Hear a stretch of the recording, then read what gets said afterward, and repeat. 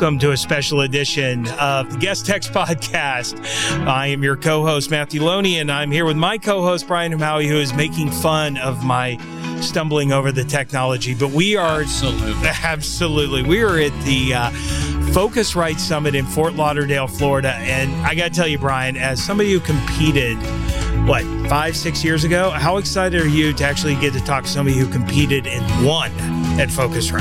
I don't know what that feels like because I competed and lost hard. So I'm curious to talk to these guys and get some feedback on what that feels like. Absolutely. But with us, we have UTIP, who won the summit competition, which is the true startups. A lot of these companies, year-old, less than a year old, some of them, but the best of the best got to compete here. And the other day it was announced that UTIP won. We've got Doug Miles with us and Sarah T.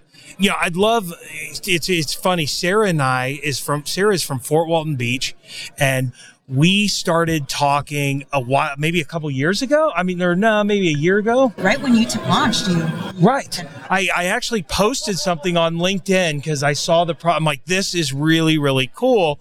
And I said, I reached out, or I posted something like, people ought to check out this. And we got to talking, and yet first time we've ever gotten to meet is here in Fort Lauderdale. So welcome, guys. Please tell people a little bit about UTIP and the problem you guys are solving. We'd love to hear about it.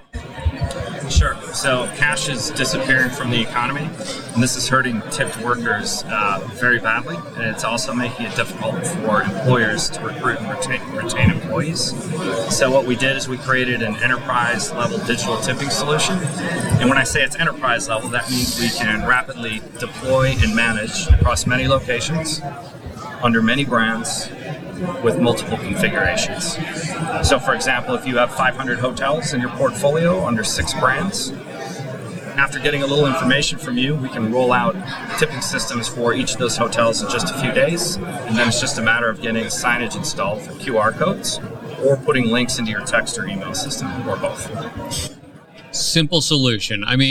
Last night, I have to say that this exact instance... It did. Yeah. I went to an ATM machine, actually 2 ATM machines, and after about 5 minutes got told, out of service.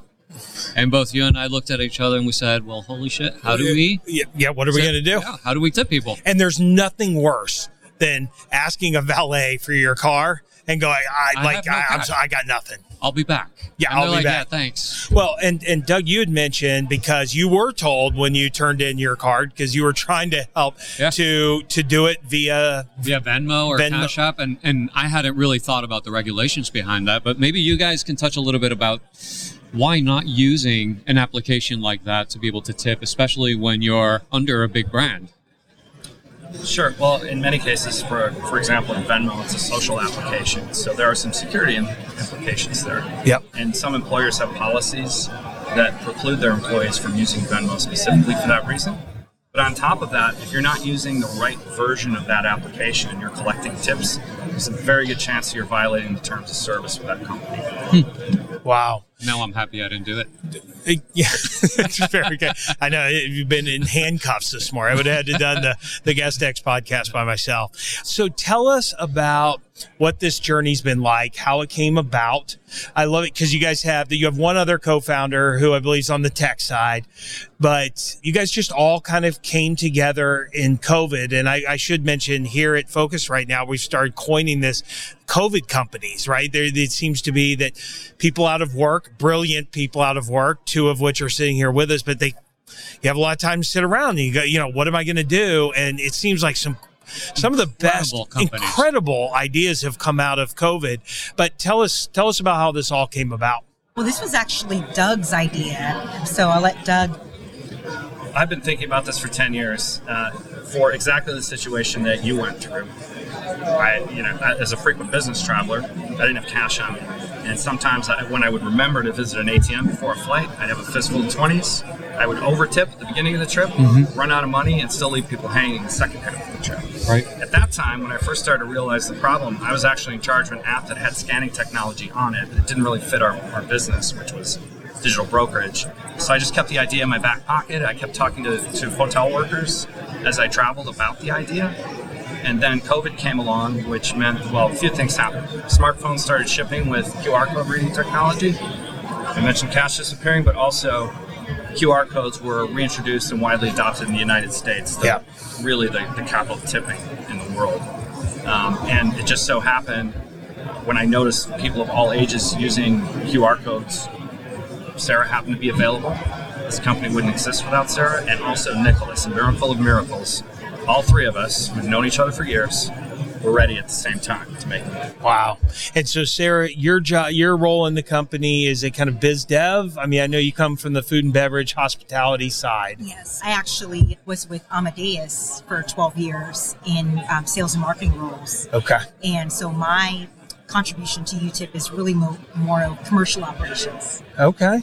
Well, that's great. And how has it gone? So it rolled, officially went live September of 2020. So we're, 14 months or so old. Just over a year. And how are things going? Yep, we didn't launch the product until January of this year. Okay, wow. So wow. But we were processing tips, I think, 10 days later. And since then, we've been processing tips in Canada, the United States, and all across Latin America. So one of our earliest customers is actually a destination marketing company that pivoted to live virtual tours using Zoom. And they utilized our QR codes and links in follow-up email messages to get the folks on the ground who are doing the tours compensated. And it worked really well. We're really happy to have been able to help out during a really hard time when nobody could come visit Latin America. Wow. So I think it's a fascinating use case, right? I mean, I always think about my staff and how to incentivize my staff in the vacation rental space. And they're it's so hard to get them appreciated. I can only tell them that they're doing a great job so many times, right? They really need to hear from the customers. And the best way to do that is typically through tips. And so I've always thought that there was a need for a product that could serve as that tipping mechanism for especially the cleaning staff, the maintenance staff inside of a vacation rental. Yeah. Absolutely. This and that's product actually one of our biggest use cases is for housekeeping. Yeah. And you're so right, Brian, because tipping is more than just the monetary exchange. It's really a key performance indicator of a good experience, right? And tipping is just as important for the tipper than it is for the person receiving the tip recipient, right? Because if you had a great experience, if you stayed in one of your vacation rentals and it was just immaculately clean and comfortable and just really enjoyed it and stuff, and you want to be able to say thank you and leave that tip, we're providing a frictionless, easy, simple way for people to do that, and for the staff to get acknowledged and motivated by that. You said, and maybe I'm probably the only person sitting around the table. Something I just thought of though, key performance indicator. So a lot of times when tips were cash, the hotel, let's use the hotel, right? The hotel GM doesn't know maybe which employees are going home with a wad of cash, which what you want to know there is that's the employee I got to keep really happy, right? Because people didn't give them that because they didn't do it. And this would give visibility into, you know what? That had not occurred to me until just now. That is powerful. That is really cool. Powerful. Yeah. The other thing is for guests staying in lodging or whatever you're going to do, it's going to the right hands. So there's a trust factor as well, where a lot of people just don't leave tips, especially in vacation rentals, because they're not sure that the cleaner is going to actually get that tip. Get the tip, yeah. Well, I'm thinking of all these use cases. I mean, there's a lot of guest apps now, that are coming out because I imagine some of this is about the timely pushing of that QR code, right? About, even Explory, I'm thinking, we could easily push in a text message because we know when that trip, that activity ended. So we could say, 30 minutes after, kind of hey, hope you had a great time. If you'd like to tip at Explory, we've made it easy, right? And tip your crew and things like that. Also then would build better relationships probably with our activities because we're helping their teams get higher. I love it. It's brilliant. Yeah, your activity providers would love you. The people providing those activities, well, think about the level of customer service that your guests will get because they know that they have the opportunity to get a tip from your customer base. If you have $9 in your wallet, you and I can combine and we'll be a $10 investor into UTIP. Done. Sold. I want 50% of whatever stake we get for my $1. No, this is really cool. The $9, though, we have actually shown through our analytics that when people tip digitally, they tip more because they're not. That's another great thing for the employees, because there is a little, and maybe this would be a good way. Let me now try to go ahead. You don't have scraps. You're not leaving scraps behind. Right. You can actually tip value. That's true, and sometimes it's about whatever I've got in the car in the ashtray. Maybe. I mean, it's sad. It's like, how much do I have? Because I don't have cash on me. Do any pushback from employees who look? I came up through I going through law school. I worked at Applebee's, right? Don't listen to IRS. There may have been some nice, where it was like I tipped I marked the 10% as what I got, and I went home with more. Any concern? I mean, obviously, the employers want to make sure they're reporting the correct amount, so they don't care. But any pushback from employees? I wouldn't call it pushback. I would say sometimes they're hesitant in the beginning until they see the tips rolling in. Where we have the best data, we actually have a resort property where housekeeping and those who support housekeeping have enjoyed a 10% bump in take-home pay, not just tipping, 10% in the tip sharing model. Wow. Right now, lifetime of this account, they're up to about 45% of all checkouts tipping with UTIP. And on a month-by-month basis, I wouldn't be surprised if it was up to 65% at this point. So nobody has abandoned the system. They all like it. They want to hold on to it. But yeah, there's some hesitance at first. But when the option is no tip versus digital tip that's recorded and taxable, they're choosing digital tip over zero. Sure. So much easier. And it's also, because you have signage up reminding people that it is appropriate to tip, they're seeing more cash tips as well.